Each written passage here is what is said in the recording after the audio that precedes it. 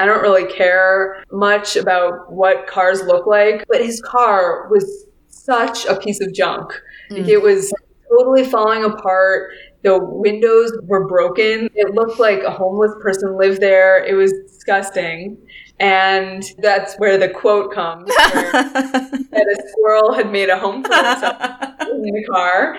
So he was like, well, it might kind of smell like an animal. And I was like, what? Things you should never say on a first date.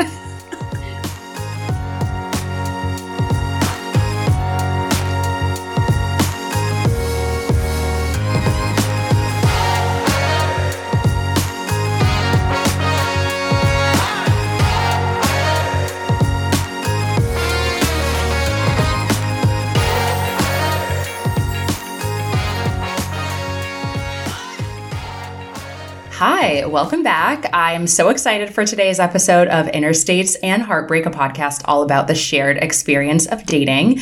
So today I have Rachel Shear on my podcast. She is the author of the book Dating to Find Your Soulmate, coming out February 2nd.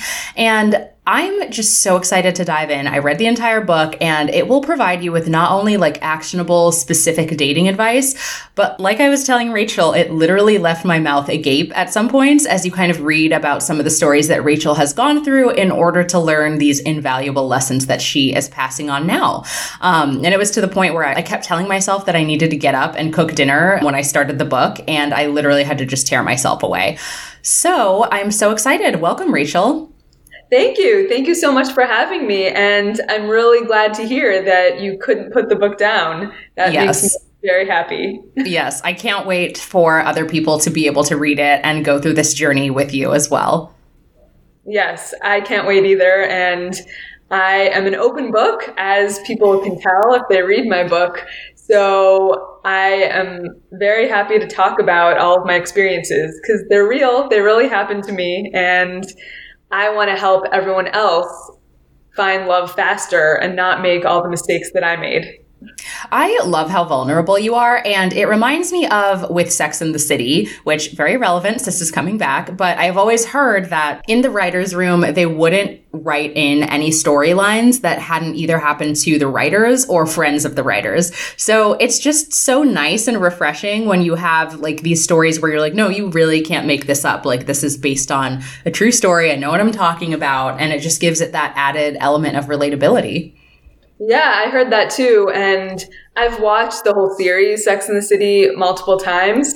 And I have had all the same experiences that they go through. So I understand that it's relatable because it's happened to me and I'm sure it's happened to hundreds of other women. Yes, yes. It's so sad that we have to go through this, but also nice to hear that we're not alone in going through some of these experiences. Yes. That's exactly why I wrote this book, because I have had so many crazy experiences, but I know that everyone can relate. Some men have read the book and they said they shared a lot of the same experiences that I did also. So it's applicable to both men and women. Yeah, no one is safe out there. There's some crazy people. Yeah. So before diving into the book, I wanted to talk a little bit more about your professional background and how did that factor into your current career and your investment in the field of dating and relationships and counseling? Well, I went to a seminar many years ago that this woman led, and she had just written a book about sex coaching. Mm-hmm. So I went up to her after and we talked, and she ended up becoming my mentor because she was starting a school, Sex Coach University, and she needed help with the material and the whole outline of the school. So I helped her, but I was still a student. So I was learning a lot from her. Mm-hmm. And that's how I got my whole interest in coaching in general. And so I started out doing sex coaching, and then I realized that sex is one small part of a relationship, but there's so many other aspects to a relationship that I was interested in. So then I got other certifications in love coaching, singles, couples, life coaching, and that landed me here where I am today because I have so many of my own experiences and knowledge about dating. Then I figured working with singles would be the best fit for me. Yeah, I love that. So kind of going into how people react, because I feel like people must have a lot of thoughts about you being in this field. And I think anytime you work in a field that's associated with dating and relationships in general, people have some preconceived notion, whatever that is. It'll vary from person to person. But like, for example, I feel like if people were to hear like, oh, I have a dating podcast, they probably are like, oh, she's like a mess. But then you have all these accreditations and you actually know what you're talking about. It's indisputable. And so I wonder, is that something that you found to be intimidating to men as you tell them about your career? Yes, men often ask, are you going to analyze me and coach me and do all your tricks on me? I always tell them no, because maybe I'm really good at coaching other people, but I try not to analyze men when I go on dates because I'm not supposed to be their therapist. I just want to be their date and get to know them on a personal level. So they might be intimidated, but if they are, then they're not the men for me. Yeah, definitely. And also, I'm sure, you're like, I'm off the clock, so you don't have to worry about it. Like, I'm not trying to do work 24/7. I'm just trying to enjoy this date right now. Yeah, like even though I coach other people in love and life, that doesn't mean that I have to apply all of those rules and coaching practices when I'm on a date. Yeah, exactly. So yeah, I guess diving into the book now, I would love to hear about a brief summary of kind of your dating history and how that led you to say, I want to compile all of these into the lessons that are now in the book today. Well, once I started coaching other people and I started to date and gain a lot of new experiences, people constantly told me I should write a book about everything, but I never did. I just pushed that aside and stored all the stories into my head, but I didn't do anything about it until the pandemic hit, when I got laid off from my job and I found myself with a lot of extra time on my hands. I figured, you know what? Now is the perfect time to write a book. And actually, I was able to write it so quickly because I had so much knowledge and so many stories that were just ready to come out on the pages. So it just took me a month to write this book. Wow. And hopefully lots of people will read it and gain insight and learn from my mistakes. 1 month is so impressive. I feel like you always hear the tropes about authors who are like, I need to push back my deadline. I need more time. And you're just like, nope, I'm powering through. I'm pushing it all out. Yeah, I am very motivated. Once I set a deadline for myself, I complete it. So I did it. My gosh. So as we kind of go into it, I'd love to give listeners a sense of like what your dating experience is, because clearly, like you said, you've gone on a wide range of dates. You've had a lot of bad dates, and you kind of allude to like how many years you spent dating and some of the cities that you lived in your dating years. So I would love to just hear a little bit more about that. Yeah. Well, the majority of my adult life, I lived in Los Angeles, and it's a huge city, so spread out. So a lot of the people there are not ready for a lifelong commitment. Yes. I find that the bigger the city, the less eager people are to settle down. Especially in Los Angeles, people are really career focused and they want to become a famous producer or director. I actually moved there to pursue acting because I wanted to be a famous movie star. But I got a real job and it didn't happen for me yet. Yes, you never know. The book could translate into a movie deal.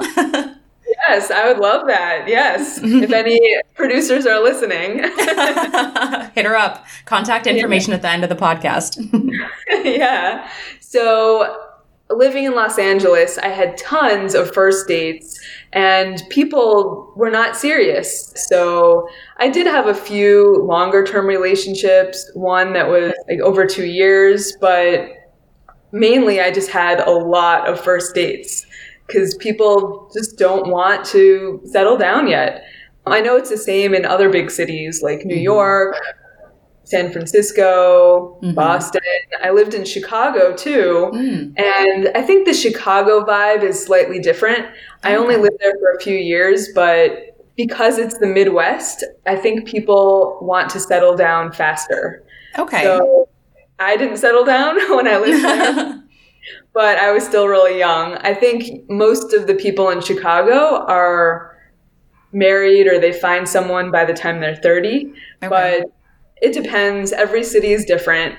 And like I said, the bigger the city, the harder it is to find someone. Yeah, paradox of choice. I feel like everyone's just like, oh, there's a litany of options around. And also in LA especially, there's so many beautiful people. So it's hard not to think that maybe, oh, there's someone better out there if you find even the slightest flaw in the person who you're currently dating.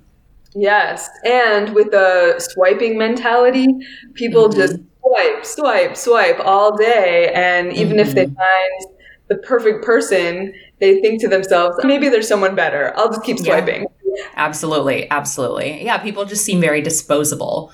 Yes. So it's so interesting that you were in the entertainment field, like very directly. I would love to hear, how was it to date when you were trying to become an actress? Like, were you dating other actors? Were you dating people who were maybe like producers, directors? Because I feel like that's the Hollywood stereotype of like, I don't know, what it's like to date and all of the struggles that come along with dating in this city. Yes, I did go on some dates with other actors. Usually they were into like the drug scene, and that was not me at all. So I know some actors told me that the diet for actors is coffee and cigarettes, which didn't appeal to me. I like real food. I feel like I would be so self-conscious on a date. I couldn't do that. Yeah. So the actors I usually did not mesh with, but I did date some directors, producers. I went to a few movie screenings, which was exciting.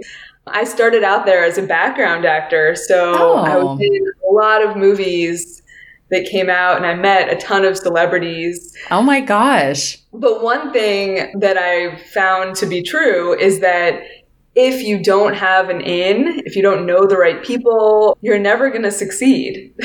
And I dated some guys who just kept waiting and waiting for their big break, but it never came. And it definitely affected our relationship because they were stressed out. They were barely making any money, and it just weighed down our relationship dynamics. So it wasn't good for either of us. Yeah, that's incredibly stressful. And I imagine there's probably an element of competitiveness if you're working in the same field and it's a field that is so cutthroat.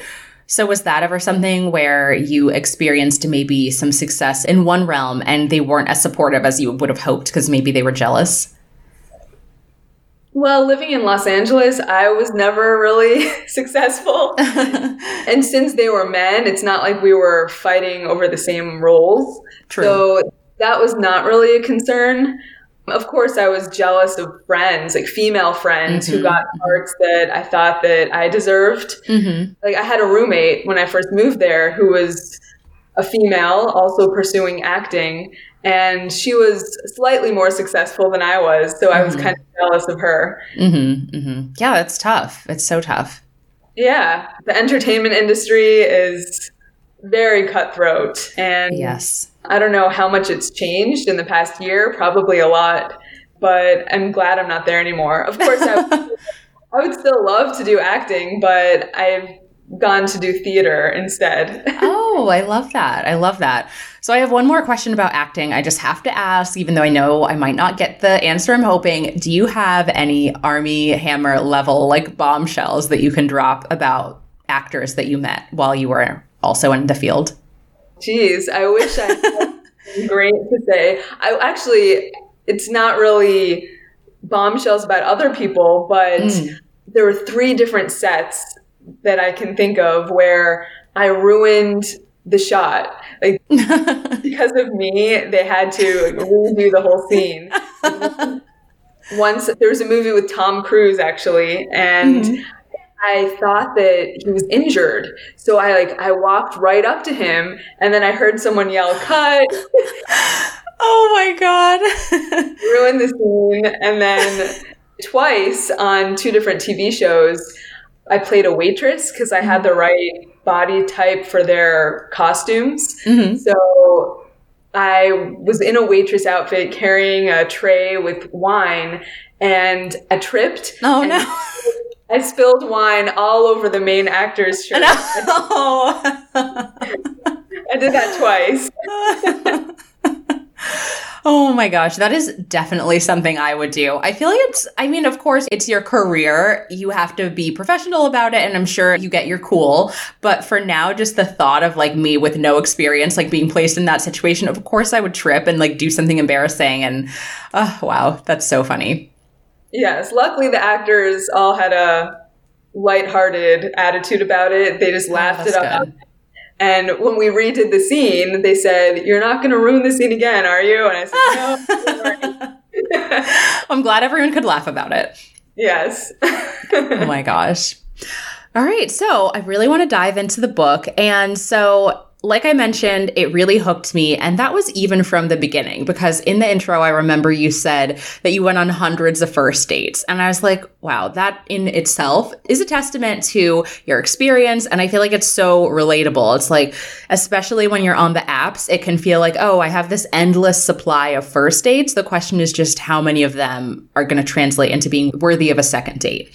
And so I would say your book, it really goes through like all of the stages of dating to find your soulmate. So you kind of start with how to get over a breakup, how to put yourself back out there, and all the things that you encounter as you're doing that through online dating, early dates, including some of the bad ones, and then dating to determine compatibility and longevity. So I thought it would be really helpful to kind of go through some of the findings in the book in the capacity of those 4 stages and just kind of go chronologically and, have some of the insights for how people can work their way through this process. Yeah, that sounds perfect. I love it. Awesome.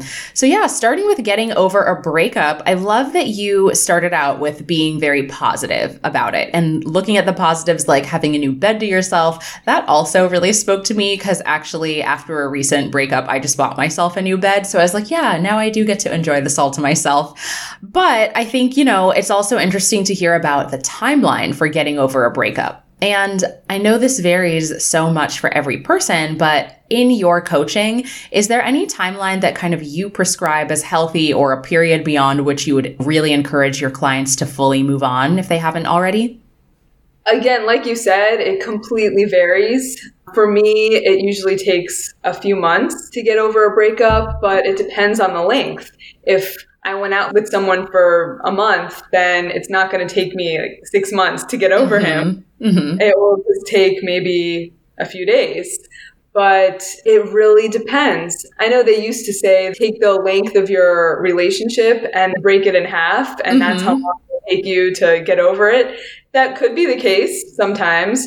Other people, it might take twice as long. If you went out for a year, it might take you 2 years to get over it. It really depends. I had one relationship that was over 2 years long, and it took me no time at all to get over it. Because I had already known in my heart that it was over. So I had already accepted the breakup and mourned while we were together. So by the time we broke up, I was totally fine. Yeah. It's so interesting because I heard that rule, of course, as well, about half the time of your relationship.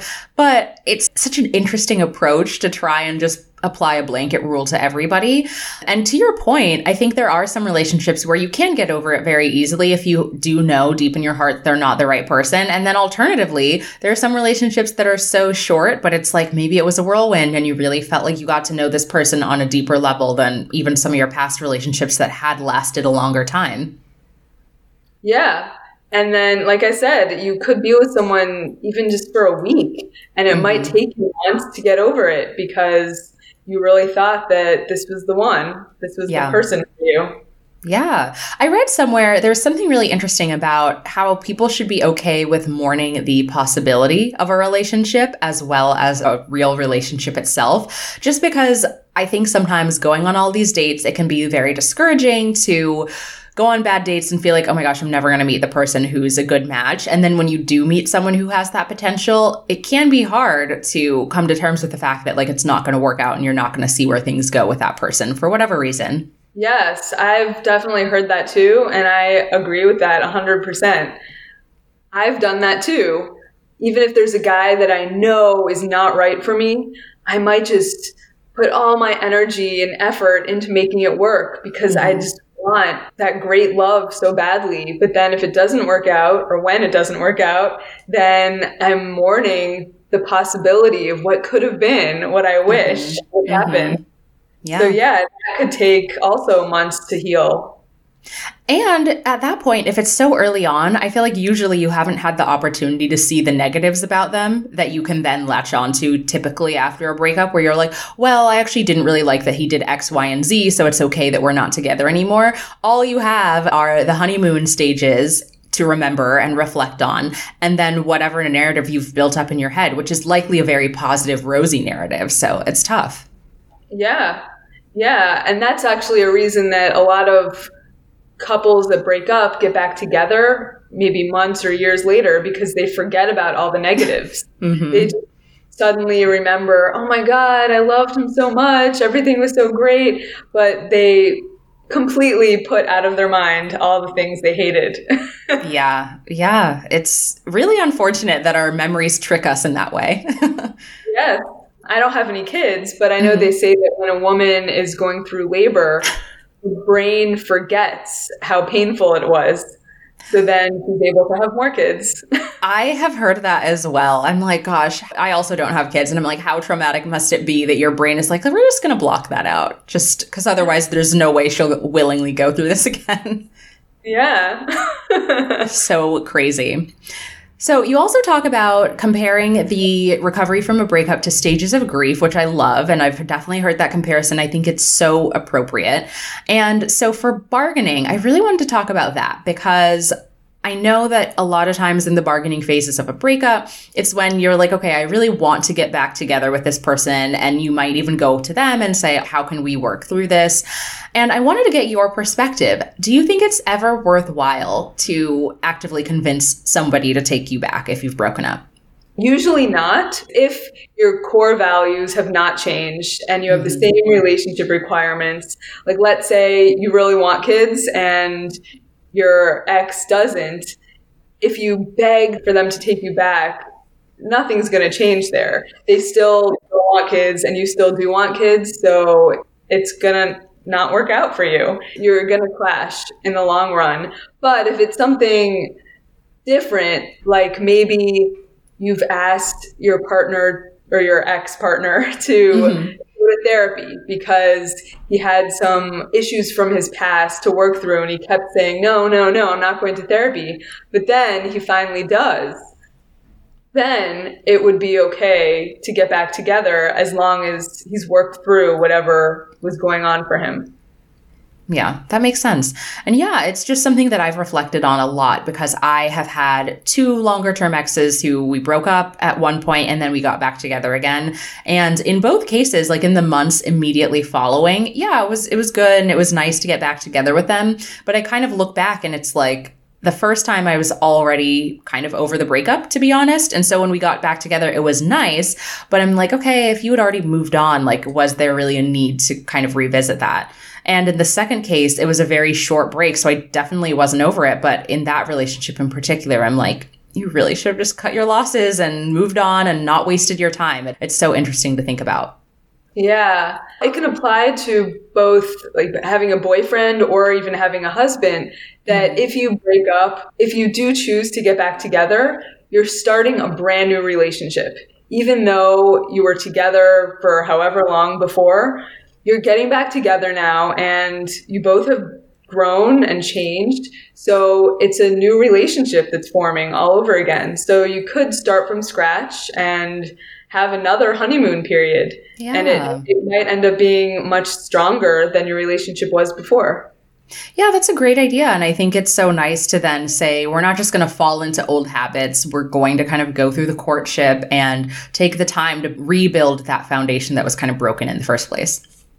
Yeah, a lot of people put so much emphasis on their careers, but the relationship you have with your partner should be the most important thing in the world because you're going to be spending every night together if you work during the day. And especially during the pandemic, people are spending 24/7 together, and they're either realizing how much they hate each other or how much they really care about each other. Yes. Oh my gosh. I cannot imagine feeling trapped because you're realizing like, oh, I liked this person when I saw them like 3 nights a week, but like now that we're together all the time, it's just too much.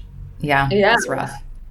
Yeah, I've heard a few stories about couples who had just gone on a few dates, and then one of them came down with COVID. So they ended up living together after just 3 days. Oh my God. So they could take care of each other because they both ended up getting COVID. And I don't know if those couples lasted, but a lot of people did that. If you can make it through that, I'm like, you can probably make it through anything, because that's so wild. You're literally seeing each other at your worst and you barely know each other at that point. Yeah. It's a great way to get to know each other. It really is. It really is. Oh my gosh. So another one of the stages of grief I wanted to talk about was acceptance. And I wanted to hear from your experience. Do you feel like people in general tend to have like a gradual acceptance of the breakup? Or do you think that sometimes it can just happen out of the blue? What are your thoughts there? It really could go either way. I've had both myself. Like there have been some people that I was depressed for months, mourning the loss of what I thought was a great love. And then one day I just wake up and I'm over it. I don't know what triggers that, but sometimes it just happens suddenly. But then there have been other people where the memory of him lingered for months or even years. And there's some people that even when I think about them now, it makes me sad. Even though we haven't spoken in many years, it's still a sadness that washes over me whenever I hear that person's name or think about them. Yeah. Wow. Kind of similar to the timeline for the breakup. It's probably just largely dependent on what your relationship was like, especially in the days leading to its end. Yeah. Yeah, it completely varies. Yeah, that makes sense. So talking about making the most of your time being single. So of course, now we're in a pandemic, so it's a little bit different. But I think normally, like I'm thinking back to one breakup I had where my coping mechanism was just to throw myself into every social activity possible, say yes to everything, to distract myself, but also just to say, like, now I can prioritize my friendships. Maybe I'll meet new people while I'm doing all of these things. How do you feel people should balance their time between like being alone and really cultivating that time with themselves and doing those social things or taking the time to actively date? Like, how do you find a good balance between those? Well, it's also dependent on your personality and what type of person you are. If some people are just very motivated to find love and they think, okay, I'm over with this person, on to the next. And they just put all their effort into finding someone, whereas other people might take a slower approach and they want to just be introspective and work on themselves and start a new hobby or activity. And that could work for them too. It is important to really just enjoy your own company because that's who you're going to spend your whole life with. Yeah. So you have to enjoy yourself, be confident and happy in your own skin.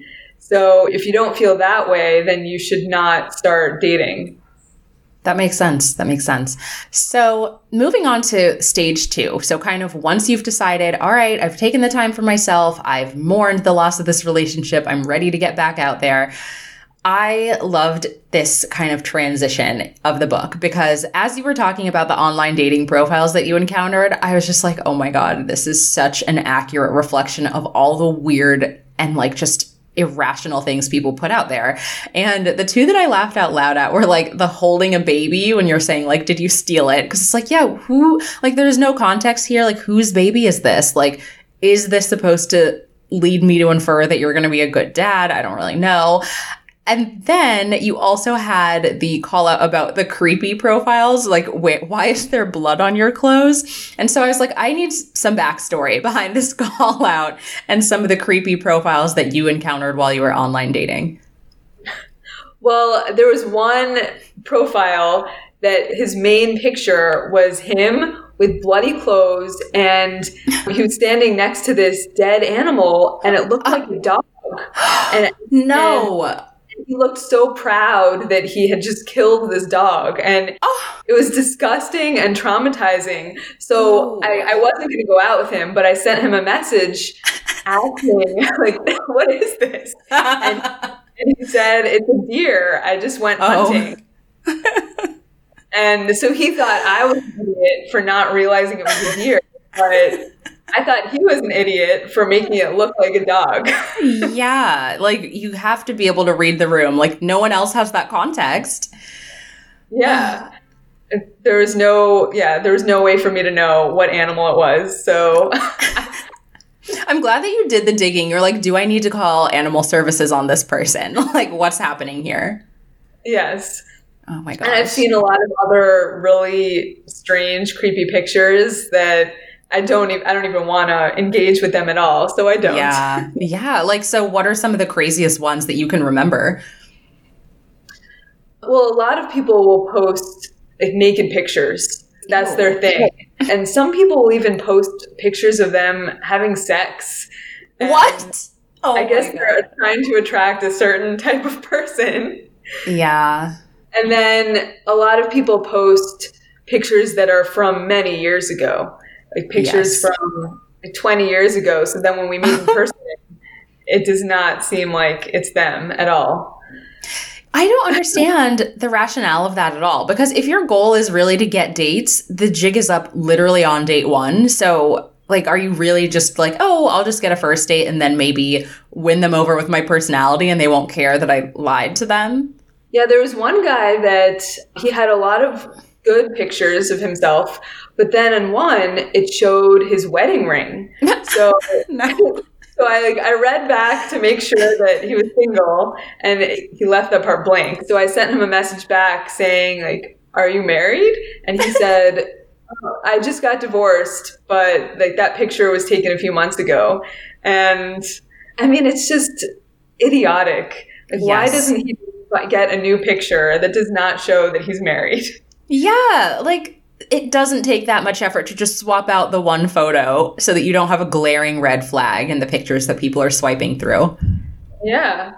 Yeah, I've seen all sorts of crazy pictures, and I'm definitely not going to meet them. No. Because they don't have any idea of what's normal.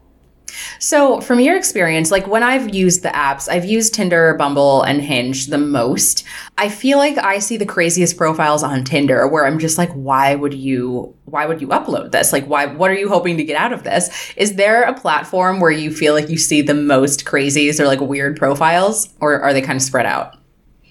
They are spread out, but I agree with you. Tinder probably has the most weird pictures, probably because people are just there for sex. Not everyone, but a lot of them. So they just are going to be their true selves, however wacky or strange they are. They just want you to know, like, this is who I am. I want to stand out. And if you like it, then maybe you'll have sex with me.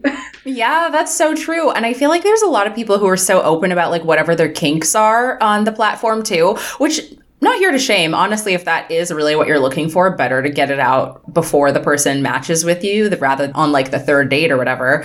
But yeah, I guess maybe they're just kind of like, I'm going to put it all out there and see who is still interested. Yeah. Yeah, I guess at least they're being honest about who they are. Yeah, that's true. And then, of course, you had to call out the fact that some guys are just so overly sexual, unsurprisingly. When I first joined the apps, I joined Tinder because it was like low barrier to entry. And the first time I joined it was for a short period of time. And I actually met someone who I dated exclusively off of that. So I was like, it's not that bad. It just gets a bad rap. But when I signed up the second time, it was a lot of like, yeah, do you want to come over and like jacuzzi or like watch Netflix, whatever. So would you also say that Tinder for you has probably been the one where you get the most overtly sexual messages early on?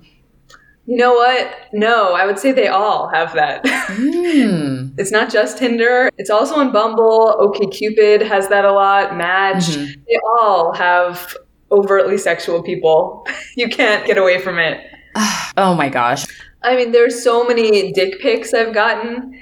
A guy will just say hi, and then I say hi back, and then he sends a picture of his dick. I don't even know how many times. Probably at least 50. 50? Yeah. No. more dicks than I care to. Okay, that is horrible. And I feel like platforms really need to just stop with the picture messaging, because I feel like I use Hinge more and you can't send photos through Hinge. And so I feel like that's probably just shielded me from all of those dick pics, thankfully. Yes, but I mean, as soon as you give each other your phone numbers, then they're free to send whatever they want. That is true. I think at least when you get to the phone number stage, you've kind of vetted them a little bit. So you're like, okay, do I get a vibe that this person is just waiting to send me a dick pic, or are they at least going to act like a gentleman? Yeah. I always have my guard up, even if the guy seems very nice and polite, and then I give him my number. It happens like 50% of the time. All of a sudden, I'll just get a dick pic. Oh my God, that's so terrible. You're like opening each text like super cautiously, like, what is it going to be? Yeah. I was talking to a guy maybe a year ago, and he started saying some sort of sexual stuff. And so I knew it was coming, and I was right. You've like learned the tells. You're like, all right, and 2 messages. Yep. And with him and with other people too, it's not just a dick pic. They'll send me a video of them masturbating. So I've gotten that plenty of times, and I don't need to see a pornographic video of a guy that I don't even like. Right? Yeah, it's like I haven't met you, so this isn't doing it for me. Like, that's not going to turn me on. Yeah, I don't know if they think it will turn me on or if they don't care and it turns them on to send it, possibly. Yeah, actually, I think that's probably more it. I'm sure that the guys who are doing that aren't like, well, what's going to please her? They're just like, yeah, this is what I want to do, and who cares? Yeah. My gosh. So diving into the early dating stage. So, once you've kind of sorted through all the creeps and all the dick pics and you finally find someone to match with, I think you had some really great tangible advice for first date prep. And it's just really important to kind of remember all of these things that can kind of ground yourself. One thing I wanted to call out was researching people beforehand. And I'm going to make an admission that is probably going to make me sound very naive. I've literally never done that beforehand. And my thought process was always, okay, well, I really want to get to know this person organically and avoid any preconceived notions and kind of act the way that I would if I maybe met them in person. But I did recently listen to another podcast that had presented this not really as a way to like learn about the person and their background, but just to confirm that they're not weird. And you also bring up the importance of researching a person. And now I think I'm converted. So next online date I go on, I'm definitely going to do my research beforehand.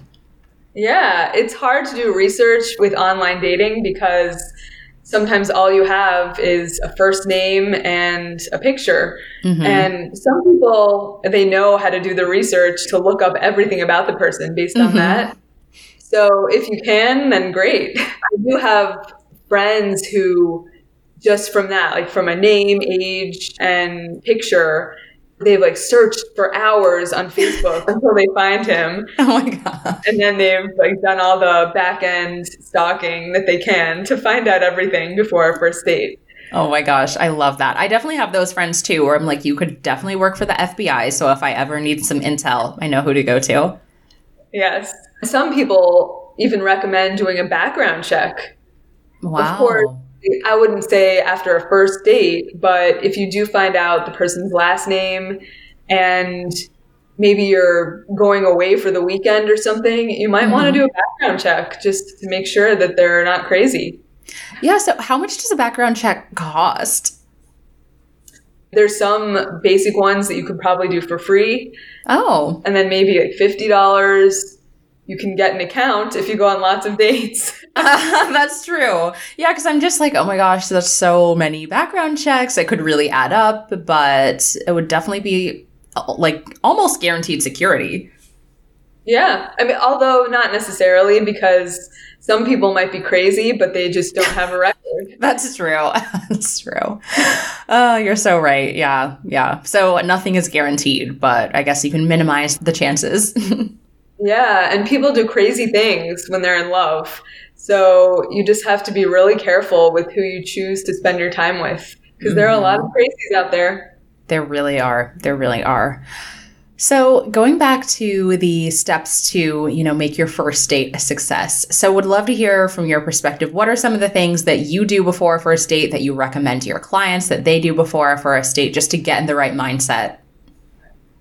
I would say make sure you're positive and excited. And if you have a lot of stuff going on in your life and you're stressed out, don't plan it for a night when you were like really busy at work all day. Mm-hmm. You have a big meeting on Wednesday. Don't go out Wednesday night then. Mm-hmm. Wait days until you're a little more relaxed. Yeah. That's really key. And when we were still back in the office, I think that was so hard because a lot of the times you're scheduling these dates for weeknights and then like one or the other person has to say like, can we actually push back? Like something came up and it can be really stressful. So I think definitely setting yourself up for success in a way where you're like coming into it calm, you're not running late, you're not rushing, that really just shifts the whole mood of the date. Yeah. Yeah, and I'm very punctual, and so I'm always on time for my dates. Mm-hmm. But I find that a lot of the men I've gone out with are not on time. Mm-hmm. So I just have to like let that go and be relaxed and realize that not everyone is as timely as I am.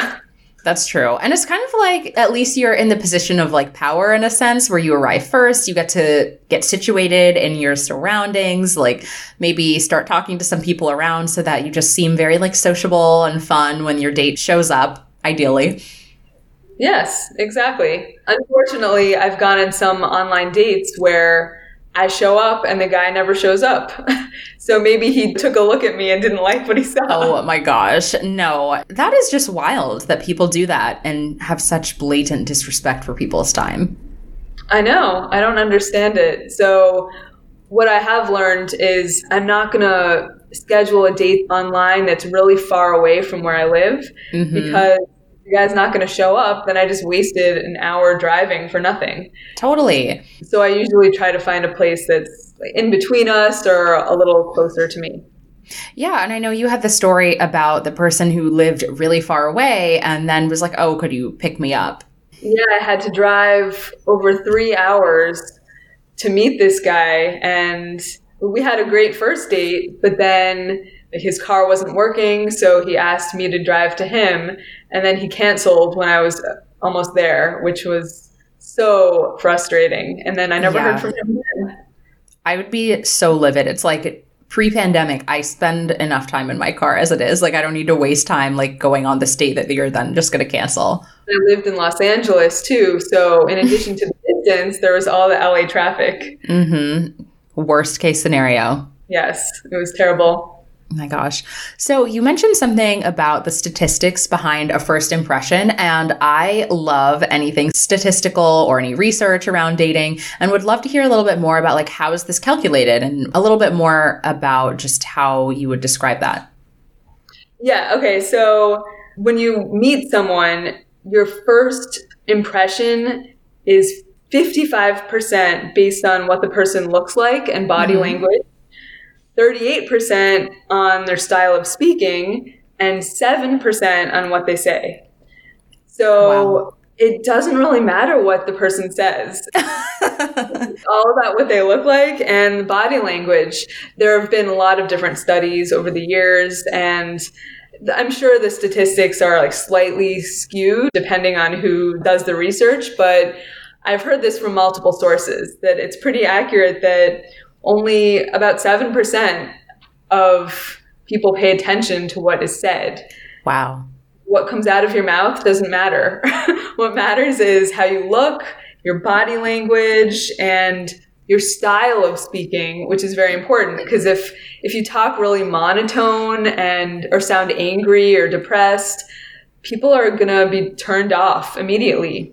Mm-hmm. But if you are upbeat and happy and have a lot of energy to your voice, then that will boost people's interest in you. Yeah, that is very intimidating to think about all the times when maybe I've had a bad hair date and then people are just like, all right, writing her off. I actually did a research study in college about what body parts people find attractive. And the two top for both men and women were eyes and smile. Oh. So luckily, it's not something that you have to work on. That's so interesting because you would think that like maybe some actual body parts rather than facial features would rise to the top. But yeah, wow. I also think it speaks to the way that you kind of connect with people and the way that eye contact plays into attraction and flirtation. Oh, yes. Eye contact can be so sexy. Yeah. And it's so sad because I feel like now, maybe you'll be able to smile at a stranger before, but we're all in masks now. And so that really takes away a crucial way to flirt with people who you might just pass and find attractive. It's so much harder to convey that interest. I know. I totally relate to that. And sometimes when I'm walking wearing a mask, I won't even make eye contact with people because there's no point. Seriously, I miss being able to talk to strangers, honestly. Yeah, so do I. Yeah, one day. So I loved also how you talked about ending a first date. And the reason why is because I feel like a lot of times when you're dating, there can be a trap that you fall into where you evaluate your success based on how many second dates you get asked on, regardless of whether or not you even wanted that second date. And so I love that you mentioned that it's important for you to reflect on how you felt about him, aside from how he felt about you and whether he wants to see you again. So I think that's really interesting. And I also was hoping to dive into your thoughts about contacting a guy after the first date, because I know you have very strong feelings about how you should proceed if you are a woman who's dating men. Yes, I hate that I have these beliefs, but I do from years of mistakes on my part. So after a first date, if it's a man and a woman, the man has to be the one to ask the woman out for a second date. Even if the woman first initiated contact, even if the guy is really shy, it doesn't matter. If he has the interest, he will ask you out again. I've made the mistake of asking out so many men and asking them out for second dates and third dates. And sometimes we do go out, but it just ruins the relationship dynamics. And then he grows lazy and doesn't think he needs to put any effort in. So then I end up doing all the asking, all the initiating. I make all the plans, and it just doesn't work out for the relationship. And then we end up breaking up because he doesn't have any interest. He doesn't feel like he had to do anything to get me. He already got me, and I did all the work. That's so interesting. And especially because you mentioned that in the past you have asked out men multiple times. So it is really interesting. And I'd love to hear when you say that it changes the relationship dynamic, like in addition to them kind of getting lazier, what other differences have you noticed after you've asked guys out? Well, there's one exception. So everyone has either masculine or feminine energy, and it doesn't matter what your gender is. So I happen to have feminine energy. So the men that I date, I want them to have masculine energy. And I have attracted some men with feminine energy, which is great for a friendship, but not so great for dating. Because then I have to take on the masculine role and then do all the pursuing and asking. And it's not how I want to be. So if there is a woman that leads with masculine energy and she finds a guy with feminine, it could work if she asks him out, but then she just has to be comfortable in that masculine role, which is fine. It does happen in some relationships. But for me, I personally want a guy that's going to pursue me. Yeah. Yeah. And I think that's the key. It's kind of like whatever you are comfortable with is fine. It's just a matter of saying like, oh, if I want to ask a guy out and that's my MO, then I'm going to do it. Then that's great. And you should pursue that and find the guy who's open to that. But then conversely, if you don't want that and you do want a guy who's going to take the lead, I think that's okay too. It's just a matter of determining what you want in a partner. Yeah. Yeah, it could work, but in most cases I find it doesn't. So at what stage do you feel like women should feel comfortable initiating plans? Like when do you feel like it's been established that this guy is pursuing you, they're interested, and it won't be something that they read into if you suggest a date? Let's say you want to make plans with him to meet your friends one weekend, but he's still dating other women. He might be really put off by you suggesting that you meet on a Saturday night because he was planning on meeting another woman that night. So you have to make sure that you're on the same page. And if you're exclusive or not, let's say maybe you decided, okay, like even if we're dating other people, Tuesday night, we're always going to get together. So then it might be okay that you suggest a special date for a Tuesday night and say, hey, I want to go to this movie or this restaurant. Let's go there next Tuesday.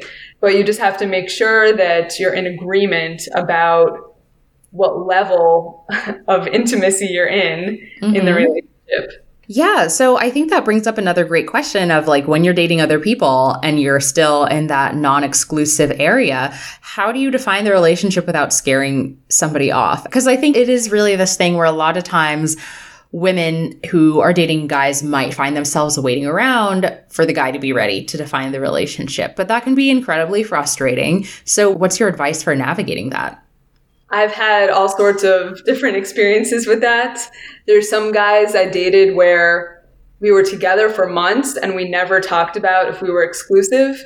So in their minds, they just assumed that I was the girlfriend, but I didn't hear those words come out of his mouth. So I never made assumptions. So then I had to finally ask and bring it up. And then there have been other guys where I really want to be in an exclusive relationship, but I can tell that the guy's not ready. So if I did bring it up, it would probably push him away. So if that's what I wanted and I could tell that he didn't want it, then I would eventually have to leave the relationship. You can usually tell. If you can't tell and you're unsure, then it's probably because you're not on the same page. Yeah. I don't know exactly the quote, but the gist of this quote is if you're confused about a guy that you're dating, then he doesn't like you as much as you like him or something like that. Yes. I've heard a similar quote. I don't know what it is exactly, but yeah. If a guy likes you, you will know. If you don't know, then he doesn't like you. Yeah. So going back to the fact that you had those relationships where the guy assumed that you were boyfriend, girlfriend, it's interesting because I feel like as adults, like people have differing views on whether or not you need to have that conversation. It's not like when you're in high school or even college and there's like a very defined, like defining the relationship moment. Do you think that's necessary for someone to like look you in the eye and say like, will you be my girlfriend? Or are there times when you think it can just kind of flow more naturally? I like it. I like to have total honesty and open communication. So I've never had it happen to me, but I would prefer if a guy will look me in the eye and say, will you be my girlfriend? It's never happened though, because I feel like guys are just clueless and they just make assumptions without talking to me about it. Yes. Yeah. I think that's true too. And in my last relationship, I actually really liked the way that it happened, where it wasn't like this formalized sit down thing, but we were out and we had run into a few of his friends and he introduced me. And then as we were leaving, he's like, so should I like introduce you as my girlfriend? It was actually really cute, but I think it is so awkward most of the time because a lot of times people are either afraid to bring it up, they're making assumptions like you mentioned, and then people are just confused and it leads to problems down the line. Yeah, you can never make assumptions because you don't know what the person's thinking or feeling. And that's why you just need to talk about it. I think the men should be the ones to initiate it. Just like the man should ask you out, the man should initiate a conversation about it. Like, I don't want to be that person who is viewed as being like, so what are we? But yeah, I think sometimes it is tough because like you mentioned, I think a lot of guys will push it off. And so there are times where you're like, all right, I need to just kind of bring this up and see, do I have to walk away, like you mentioned, or is this something that we're actually going to pursue seriously? But it sucks to be in that position. It really sucks. Yes. So what are your thoughts about, as a female, if you are dating someone who you like, but you're not exclusive yet, do you recommend that people continue to date so that they're not putting all their eggs in one basket? Or do you think it's kind of counterintuitive and it might be best to still focus on that one person, even if you don't know if they're doing the same? You know, I've heard both sides of this issue so many times and I've flip-flopped myself. So I don't know. The truth is I don't know. Everyone is unique. If you feel like you need to date a few guys and see who you get along with the best, then do it. As long as you're not exclusive with one, then there's no harm to do that. Or if you feel like you can only focus on one person at a time, then do that instead. It's really individual, and I don't have a preference of what's better or worse. It really depends. Yeah. Yeah, it's a difficult balance to strike. And I think some of it probably is just determined based on, am I even dating someone who I like enough to dissuade me from going on dates with other guys? Because a lot of times you're going on a lot of mediocre dates, so you're not going to stop dating other people for someone who you just kind of feel meh about. Yeah. Once I feel like I am exclusive, even if I haven't had the talk with the guy, I usually will stop dating other people just because I'll feel like I'm betraying him, even if he's dating other women. Yeah. So, like, usually if a guy has my heart, he has my whole heart. Yeah. And it's also like, how do you get excited for other dates when you like this one person so much? Yeah. I mean, some people do it. Some people have no problem with it, but that's usually not me. Yeah. Yeah. So I really wanted to talk about trusting your intuition, because you have a chapter of the book where you talk about how important it is to listen to your gut and use that to determine if it's worthwhile to move forward with somebody. And that is something that I can say I have struggled with at some points. And so you had this quote where you said, I wasn't impressed with his looks or personality. I still decided to give him a fair chance. And at this point in the book, I feel like it's clear that you're a very accommodating and agreeable person, and you really like to see the best in people. So I think that's huge of you to be like, yeah, I'm not interested off the bat, but like maybe he can win me over. And I will say that there have been times where I've not been super into something, but then I wonder to myself, okay, am I listening to my gut here, or am I just being overly picky? So how do you kind of distinguish between those two things, between like an intuition that's leading you in the right direction versus maybe tendencies to rule people out too soon, I guess? Well, there's a very fine line between what makes you feel sick and what makes you feel like you have butterflies in your stomach. So it's really difficult to know. There have been a lot of dates I went on where I felt nothing, and I thought, well, maybe I'll develop feelings later. And usually I don't. But if I feel nothing, that's better than feeling sick. True. Because then it could turn into butterflies. So you just have to really know and trust your body. And if it's telling you that something's off, something's not right, you have to trust that. Yeah, you're so right. And I feel like I've definitely had a few dates that stand out where on paper, I should be really into this person, and I found them really attractive the first time we met up. But then, you know, maybe it would be like our third date and he's dropping me off and like we're making out. And I'm just like, it's really not hitting for me. Like I'm not into it. And so then it's like, okay, that's a pretty clear sign that if you're not into the first makeout or the second makeout, it's really probably not going to get any better from that. It's like, that's the time when it's the most exciting. Yeah, just like the song, it's in his kiss. Yeah, so definitely an interesting thing to think about. And I think especially it just comes up because a lot of times when you're describing your dates to your friends, for example, it's like they're not on the date with you. They don't know how you feel. And there are times when you might be like, yeah, I'm not into it. And they ask why, and you can't explain why. It's just this feeling. And I think that's when you can start to really doubt whether you are being too selective. But just have to learn to trust that instinct. It's a hard thing to do, I think, at times. Yeah, it really is. It's difficult. That's why some people don't know if they're settling or if they found their soulmate. It's really difficult to know who is right for you. Yeah. Oh my gosh. It's just like stressful even just like hearing that. Like, are you settling or is this your soulmate? It's like, what a vast array of options there. Yeah.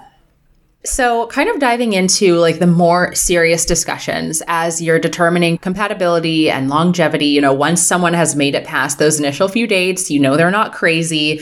So you bring up 4 types of compatibility. And I thought that was so interesting. And so I know you said they were physical, the emotional, the mental, and spiritual. I know we've talked about the physical recently, just in terms of, okay, are you even interested in being physical with this person? Is the chemistry there? But wanted to dive into the remainder of them. If you have differences in your emotional states, like your emotional needs. If you require a lot of really deep discussions about your past and the other person doesn't want to delve into any emotions, they seem really cut off from anything that has to do with feeling things, and you might want to rethink the relationship, because you want to be comfortable and be able to share your emotions with each other. That's how love begins and ends. Like you need that emotional, deep connection that could be true love. Mm-hmm. And then with mental compatibility, if you have different levels of intelligence, like different IQs, then it could work, but you might not be on the same page for a lot of things.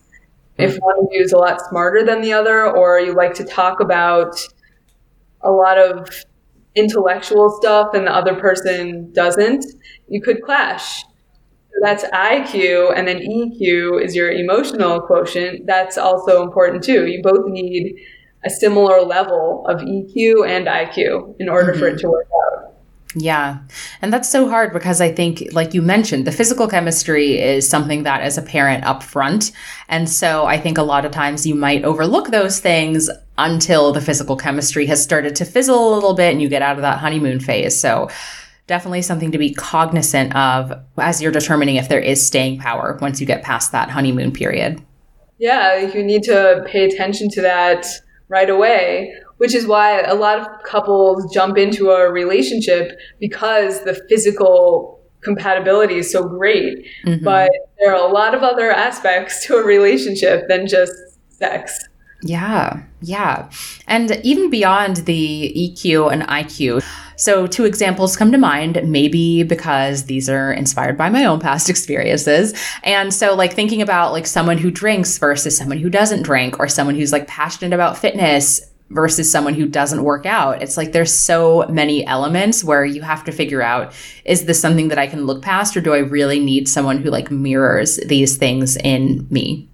I mean, a lot of those are helpful to build a connection, but a lot the lifestyle things are not necessary. You don't have to be the same. In fact, not to say like maybe opposites attract, but they should not be together long term. But different interests and hobbies and lifestyle choices, if you have a lot of differences in those aspects, you can work that out. And if you have a lot of different hobbies and interests, that's actually better, because then you're both bringing a variety of experiences and skills to the table, so you can teach each other, and you can also have your own time to do what you love, because that's important too, to be by yourself. Yeah, I definitely agree. And I mean, now, of course, it's more difficult to foster this, but I think it's so important to foster those separate passions and separate interests, because I just can't imagine being in a relationship where you're like, we do everything together. Like, at what point do you run out of things to talk about? It has to happen eventually. So I do think it is nice to have those things that are truly your own, and then you can kind of come together and share those experiences and tell your partner about that, rather than just living through the same experience 100% of the time. Yeah, it's important to have your own life and be an independent individual. Yes, 100%. So another element of long-term dating that I wanted to discuss. So you mentioned in the book that you had a few different experiences with living with guys that didn't necessarily work out, sometimes because it wasn't a good match, sometimes because you moved in prematurely.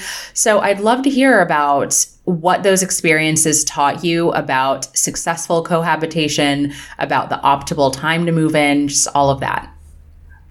Well, a lot of people have differing opinions about this, and people will probably be angry at me for saying this, but I really believe that you should only live together if you're engaged or married, or you know you're going to end up together.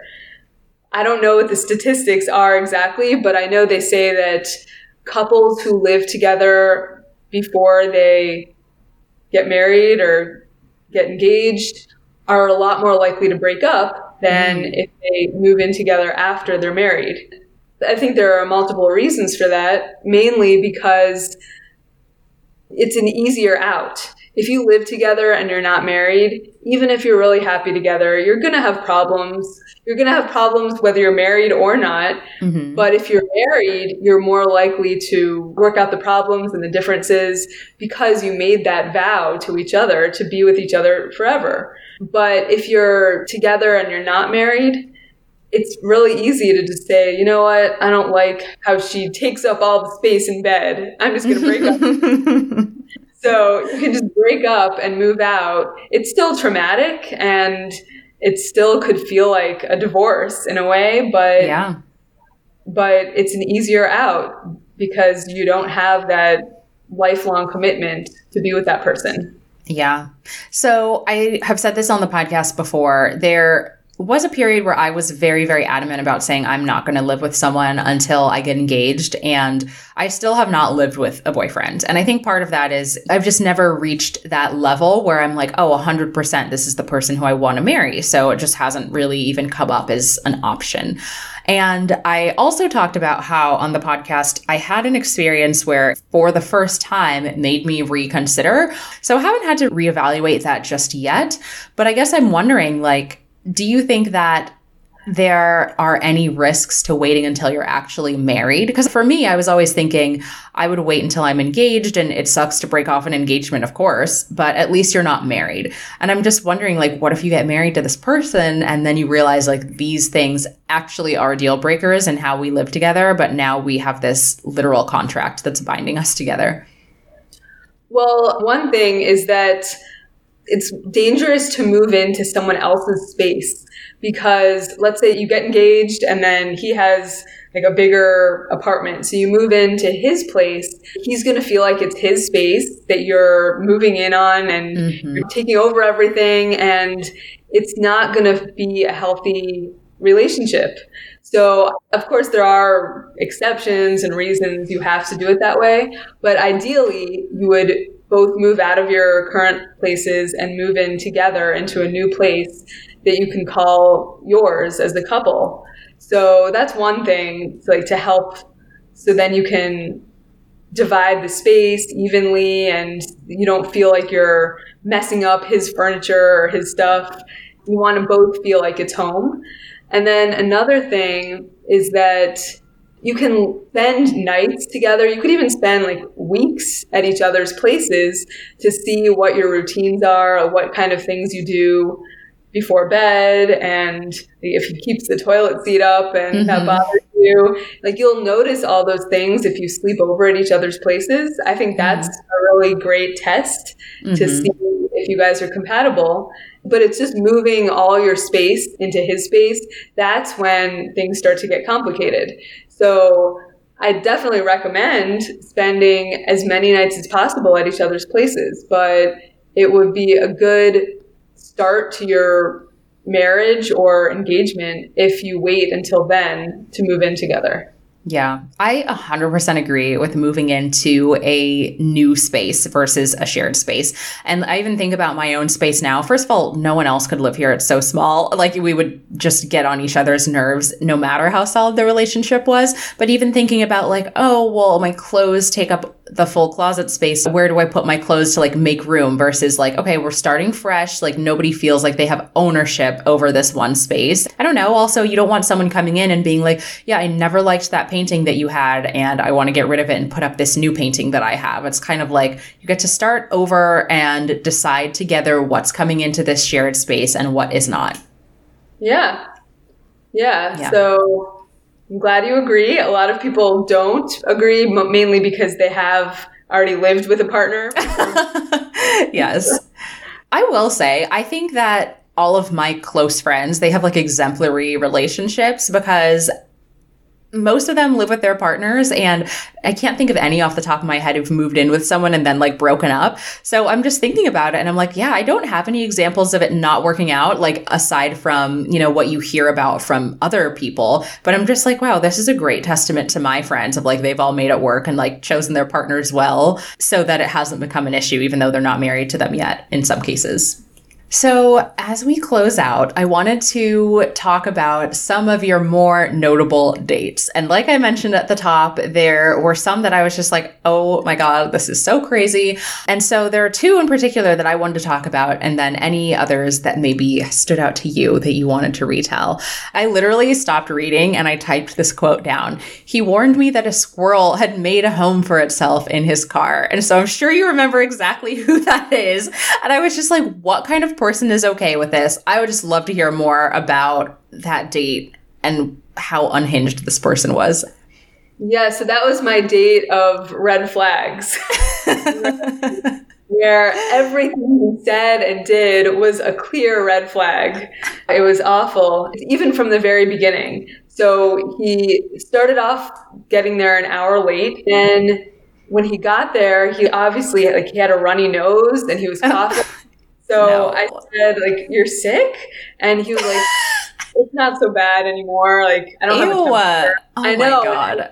And I'm a germaphobe, so I should have just been like, okay, forget it. The date is canceled. But yeah, he had driven so far and I was waiting for an hour. So I figured, you know what? I'm just going to deal with it. Hopefully I won't get sick. Mm-hmm. I didn't, by the way. Good. This is pre-coronavirus also, we have to say.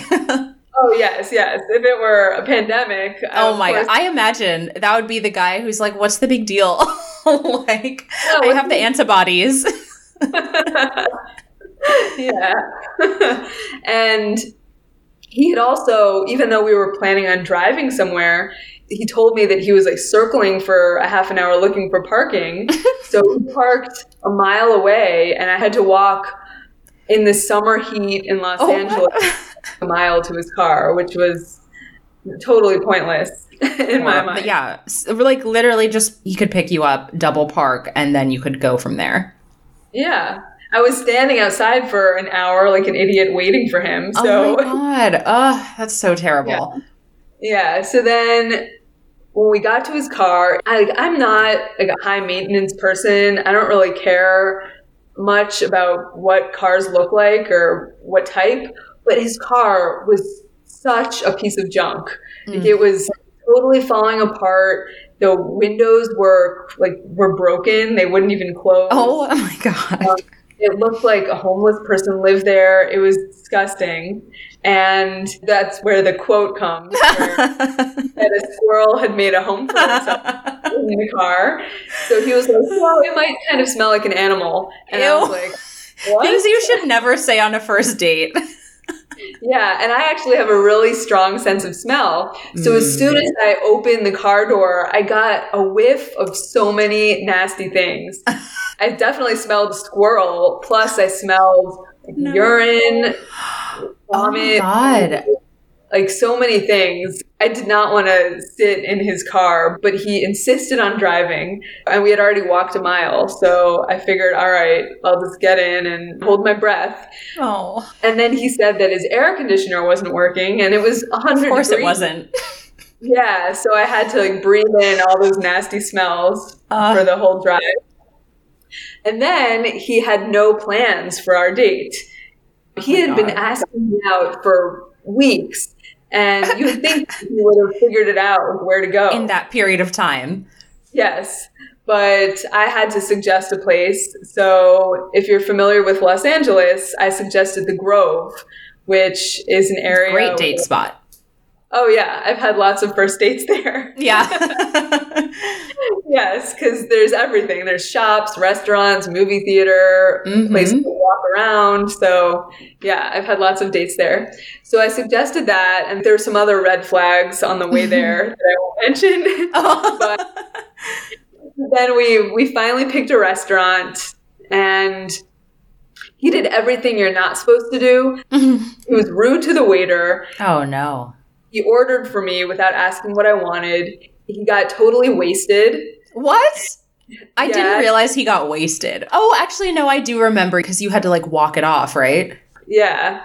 He got totally wasted. He ordered for me. He was staring at his phone, hunched over. He was a total dick, even though he was so eager to go out with me. He was just really rude. Maybe because he was sick. I don't know.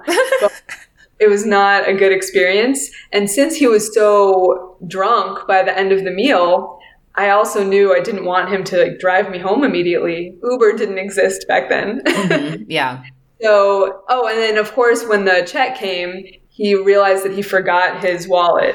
So, oh my God. So I had to pay just because I was needed to get out of there. Yeah. And then we had to like walk it off because he was so drunk. So we ended up going to a movie, and at least I enjoyed the movie. It was a romantic comedy that I wanted to see. Okay. Yeah. And then we went back to his car, and it was dark by then, and he didn't care that there were some like sketchy guys following us. So he had no concern for my safety. But luckily we got to the car, nothing happened. Thank God. And then he drove me home, and he actually tried to kiss me, even though... The audacity. And he's sick. Like, even aside from him being a horrible date, it's like, you're sick. Yeah. So I just like jumped out of the car and pretended not to notice. And I just ran to my door, and we never spoke again. Like, what a whirlwind. And from what I remember, you said that, like, he was put together in the other times that you had encountered him. Like, he seemed like he would be, like, at least a semblance of being, like, kind of together and not, like, such a shit show. Yeah. He looked really, like, handsome, actually, in his suits when I saw him in other occasions. But then he looked so unkempt in person. His hair was like all like sticking up in different places. He was wearing pants with like holes in them. They looked really old and gross. And it was almost like he was trying to turn me off from the first second he got there. And it's like, what is the point? You were pursuing this girl for weeks.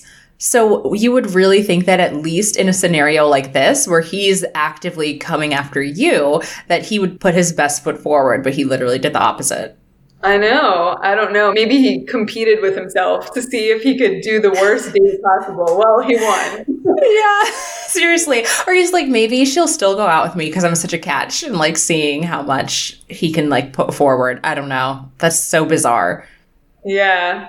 Yeah, it reminds me of another guy that pursued me for months, if not years. He kept asking me out, and I was just really not interested. And then finally, I agreed. Like, seriously, must have been like 3 years later. I finally agreed to go out with him, and then he flaked. He was supposed to like, pick me up, but he never showed up. And then I didn't hear from him for 3 weeks. And then he finally said, like, sorry, I had something to do. And then we never spoke again. I had something to do. The vaguest excuse you could possibly give. Yeah, but this is a guy that was practically stalking me for 3 years. That's wild. And the only thing I can think is, like, he had built it up so much in his head that he, like, chickened out. But still, if you've known somebody, then that's literally no way to treat them, you know? Like, you don't come back 3 weeks later with a shell of an excuse. That's so crazy. So the other story, and I will...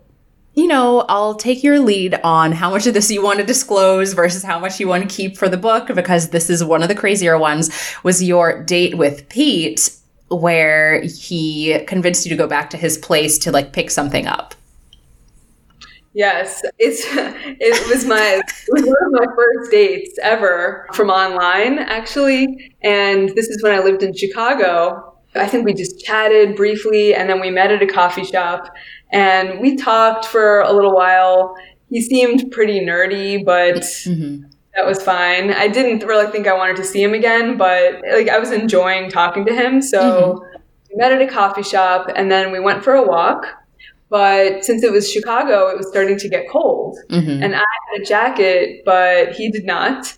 So he asked if it would be okay if we went back to his place so he could get a jacket. I was like, yeah, sure, no problem. And I texted a friend just to tell her his address. So smart. Yeah, I mean, I was pretty sure that nothing was going to happen, but I just wanted to be safe. So we got up to his apartment, and he showed me his room, and it was full of Star Wars figurines. So I went to look at those figurines, and he said he had to use the bathroom. So I said, all right, no problem. So he was gone for a few minutes, and I was just looking, like staring at his wall of nerdy stuff. And then all of a sudden I got a strange feeling like someone was watching me.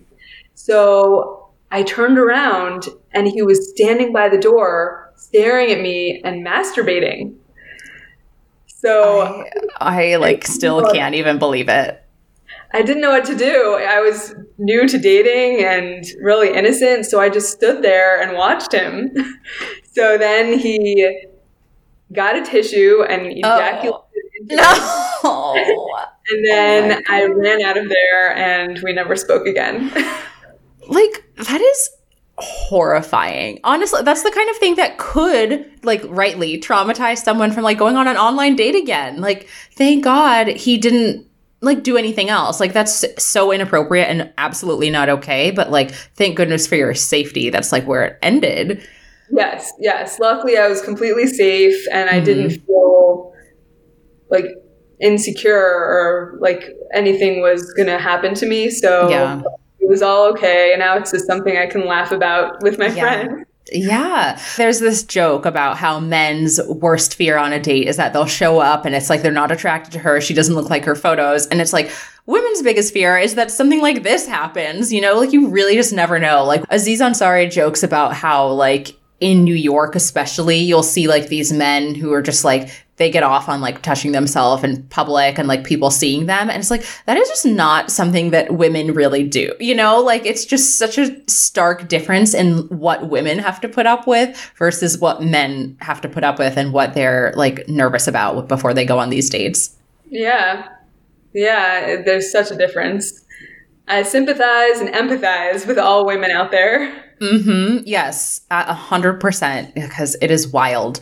And that translates into the game that I wanted to play with you. And it's Red Flag Deal Breaker and kind of inspired by all of the dating stories that you have. And I just have to emphasize, like the dating stories that we talked about during this, it literally is just scratching the surface of what Rachel talks about in her books. So if you want more dirt and inspiring stories and all of that, like definitely check it out. But I wanted to go through some of these bad dates and to get your opinion as someone who's been through a lot of bad dates themselves. Would you look over this and continue to date this person, or would you move on? And so these are all allegedly true, and I got them from this Instagram account. It's called To the Guys I've Dated, and it's short letters that women will write to former dates or boyfriends or hookups. Okay. So the first one. The first time that you ever exchange gifts for a big holiday, he gets you a bar of soap that he has wrapped in baking paper. It depends on what the holiday was. If you said the first time you exchanged gifts, if it's like my birthday or like around Christmas time. She said it was Christmas. So it was their first Christmas and that's what he got her. I think I wouldn't right off the bat say like, we're done, we're over. But I would ask him, I would like hold up the soap and be like, do you really think this is acceptable? Yeah. Like it couldn't even be like a bath bomb set or anything like that. Like literally a bar of soap. Yeah. So I would have a serious discussion with him about what he thinks is a good gift. Yeah, definitely. I can only imagine because my face is very expressive. So if I were to open that, they would immediately know I was displeased and a discussion would be inevitable. Yes. Yeah. Okay, so the next one, you go over to his house for the first time and you notice that he still has photos of him and his ex throughout his apartment. Oh, that has happened to me. And I mean, of course, it's a red flag, but it's not a reason to break up with him. I would just point it out and say, excuse me, that's not me that you're what's up with that? And I would just urge him to throw out those pictures. Yeah. I have to get to the bottom of that. It's like, oh, are you just lazy or are you just still in love with your ex? Because two key different motivations there.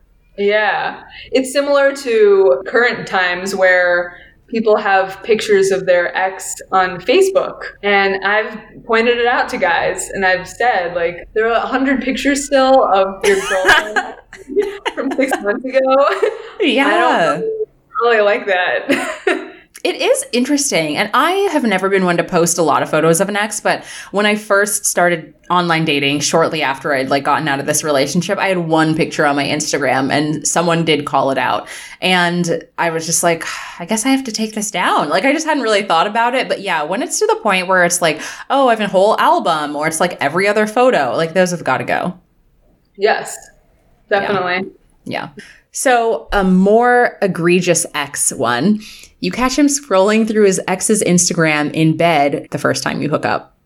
Another red flag. And it's no, really? It has. And I wouldn't break up with him, but I would just be like, what the hell, man? Come on. Yeah. Like creep on your own time. Yeah. I was actually mid-sex and a guy answered the phone and it was his ex calling him. So I like pushed him off me and I was like, all right, I'm not in the mood anymore today. What excuse did he have? He said that she was like in town and she wanted to like meet both of us. What? So he's like, yeah, come on over now. Like we're together. Well, she knew that he had a girlfriend. So we did meet her. We had dinner with her. And it was. Oh, okay. I didn't realize that it was like she knew that you two were together. I was just thinking she was like a crazy ex who was super possessive or something. No, but I mean, it's not appropriate for him to answer the phone while he's having with his girlfriend. Absolutely not. I feel like there's no reason for you to answer the phone while you're having sex with someone. Like, no. Yes. Oh, wow. All right. So he live streams his date on social media so that his mom and sister can watch and say hi. Okay, I need some more clarification. Am I aware that it's being recorded? Okay, yes. This one was very strange. So fair that you need more clarification. So apparently she's on a first date with this guy and he's talking about how he talks to his mom on the phone every day. And he's like, oh yeah, see? And he like FaceTimes her. And then she's like, oh yeah, like, why don't you live stream it so your sister can join? And then like he just puts it up. So it's only them two that have joined, but it's still like your first date and he's invited his mom and his sibling. Since it's a first date, I would probably never go out with him again. Yeah. I love people who are close to their family, but that's an unhealthy level of attachment, I would say. Yes. I actually went out with a guy, well, when I was in college, this guy in college asked me out. So since we didn't have any money, we decided to meet in the dorm lunchroom to have lunch together. And his dad joined. His dad was the dean. And oh, wow. He was my dean, too. Like, it was the department that I was in. Oh, my gosh. Yeah, so he sat down with his dad, and they basically interviewed me. And it was so awkward. And I couldn't be rude because the dean could kick me out of school. Literally, what a power move. I know. So I was polite as could be, but then I never went out with that guy again. I wonder if he did that with like all of the girls that he dated throughout college to like just flex and really put himself in the position of having the upper hand, because that is so scary. Or possibly it was the dad's doing. Maybe the dad said, I forbid you to go out with a woman unless I go out with her too. That's so true. It probably was like trickling down from the dad. That is wild. Yeah. My gosh. Okay, so the last one I have. So he offers to puppy sit for you one day and you come home and you find him passed out drunk and your dog is covered in his vomit. Oh. So sad. No matter how long we've been dating, I would break up with him because he doesn't care about me or my property. Like, if it's my dog, like, I want him to care about it. Yeah. And also, it's like, that's a huge red flag. You're just like getting drunk in the middle of the day, like while you're dog sitting, like the dog isn't enough entertainment. Like, you probably have an issue that you need to address. Yes, that is not someone I would date. Yeah, no. I just feel, especially because she said puppy sitting, I'm like, that poor puppy is like, that's so sad. So sad. Oh my gosh. Well, this was so amazing. Thank you so much for opening up about all your experiences and for all your advice. And so I would love to have you drop where listeners can find your book when it comes out on the 2nd. Yeah, so Date to Find Your Soulmate, that's the title. It will be on Amazon on February 2nd. And the first week of the launch, you can actually get the ebook for 99 cents. Wow. So don't miss out. And there's 20 chapters, lots of great lessons and funny personal stories that I share. So it would be great if you wanted to read it, or if you have more questions for me, you can go to my website, lovelaughleisure.com, and you can send me a direct email, rachel@lovelaughleisure.com, and I would love to talk to you about your relationship issues. Yes, highly encourage anyone to reach out. There's literally no excuse to not get the book. It's 99 cents. I also read it in 2 nights. And so I think that's just a testament to what a page turner it is and how compelling it is and how valuable all the lessons are. So definitely check that out. And of course, you can find the podcast at Interstates and Heartbreak on Instagram. You can find my personal account at Leslie Knope. That's LESLIEGNOPE. Thanks so much, Rachel. Thank you. Let's be exclusive.